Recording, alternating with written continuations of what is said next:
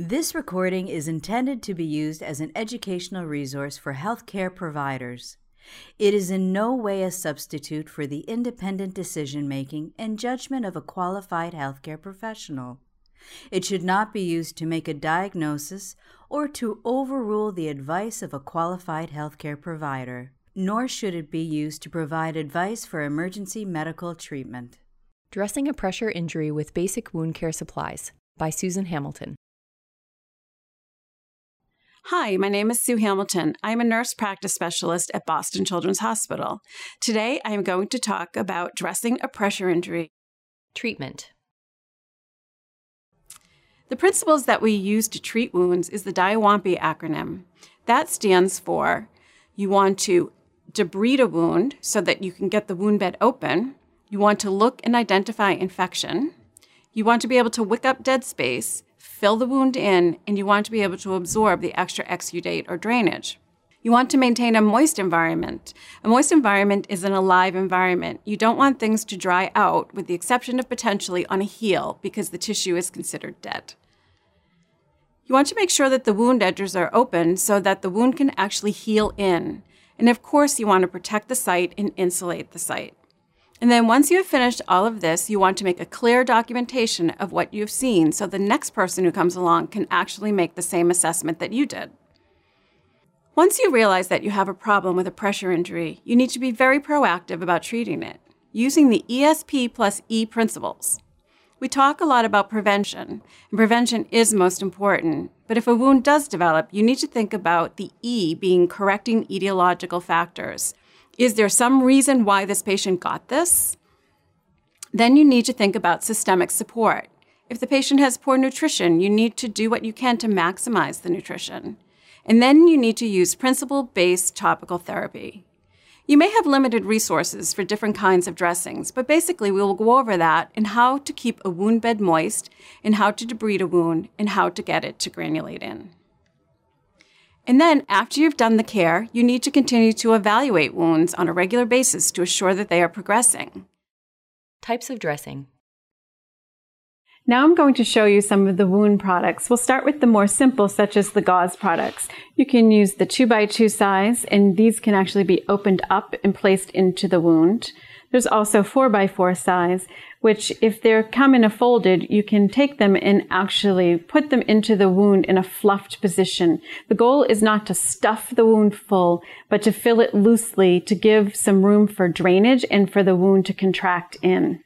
There's also different types of packing gauzes which you can use, which are narrower for thin or deep wounds, and you can use a Q-tip to help move the packing into the wound.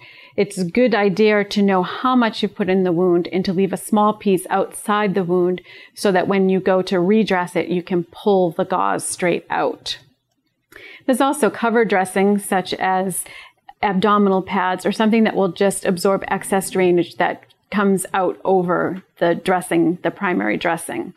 There's also transparent film dressings. These dressings are particularly good as a secondary covering dressing or to use for a stage 1 or stage 2 pressure injury that you just want to protect the site. You can use these for blisters, which would be considered a stage 2 pressure ulcer if it was related to pressure, and it will help keep the blister intact. For blisters, you can also use a wet dressing such as a Vaseline gauze or a Xeriform gauze. Just place these over the wound to help keep them moist and protected. There's also higher end dressings such as hydrocolloid dressings, which will absorb some moisture, but these are not meant for highly draining wounds, but they will provide some protection as well as absorb some drainage. There's also foam dressings that not only protect the skin, but also are fairly absorbent as well. There's also silicone dressings, which these dressings, while they are expensive, they actually have several purposes. The middle is considered an absorptive pad and will take up to 3 times their weight in drainage. And the outside is made of a silicone filling that will not hurt the skin that surrounds the wound. They will bring all the moisture away from the wound and help to heal the wound more quickly. There's also hydrofiber dressings such as this. This dressing will absorb more than 3 times its weight. It goes in as a fiber, but it will come out like a jelly. It will absorb all the drainage and bring it out of the wound. This is the regular kind. It also comes in silver. There are many different options for silver dressings on the market now. And this dressing with silver is good for a wound that is infected because it will have gram-negative and some gram-positive effect on helping infected wounds to heal. So those are some of the products that we can use. And don't forget that in choosing tape, you should use a tape that is mild on the skin, preferably like a paper tape that will not cause further skin tears on the patient. Demonstration. Now we're going to assess and clean and dress a wound. So you can see this patient's wound is on his coccyx area or sacrum, just at the base of the buttocks. This is a common area for older children to get a wound, especially if they are bedbound or chair fast and unable to move themselves. Just wet normal saline gauze is good for cleaning wounds. You want to use some pressure to clean off any dry skin or areas that are just dead and dry and flaky. You want to clean the wound bed. If it bleeds a little, that's actually a good sign that there's healthy, viable tissue there. If you push too hard on the wound, though, you may actually disrupt the wound bed. So you want to use some pressure, but not aggressive pressure in cleaning the wound.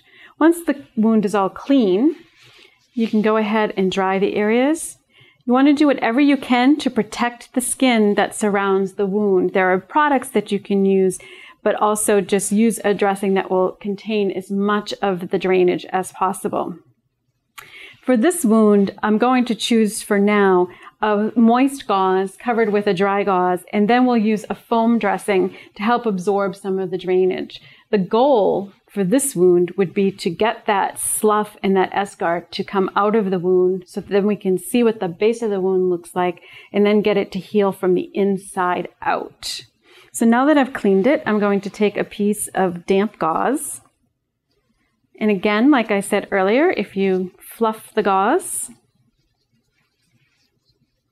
onto the wound, then I'm going to place a dry gauze over that. And then I'll put the foam dressing over for extra protection, insulation, and padding. And then I would tape the whole dressing. And I would change that dressing at least once a day, or if it became soiled with stool, or if the drainage came through to the foam dressing. Thank you for watching this video on dressing a pressure injury. This recording is a production of Open Pediatrics, a free and open access resource for pediatric clinicians worldwide. For more pediatric care materials or to join our global community, please visit our website at openpediatrics.org.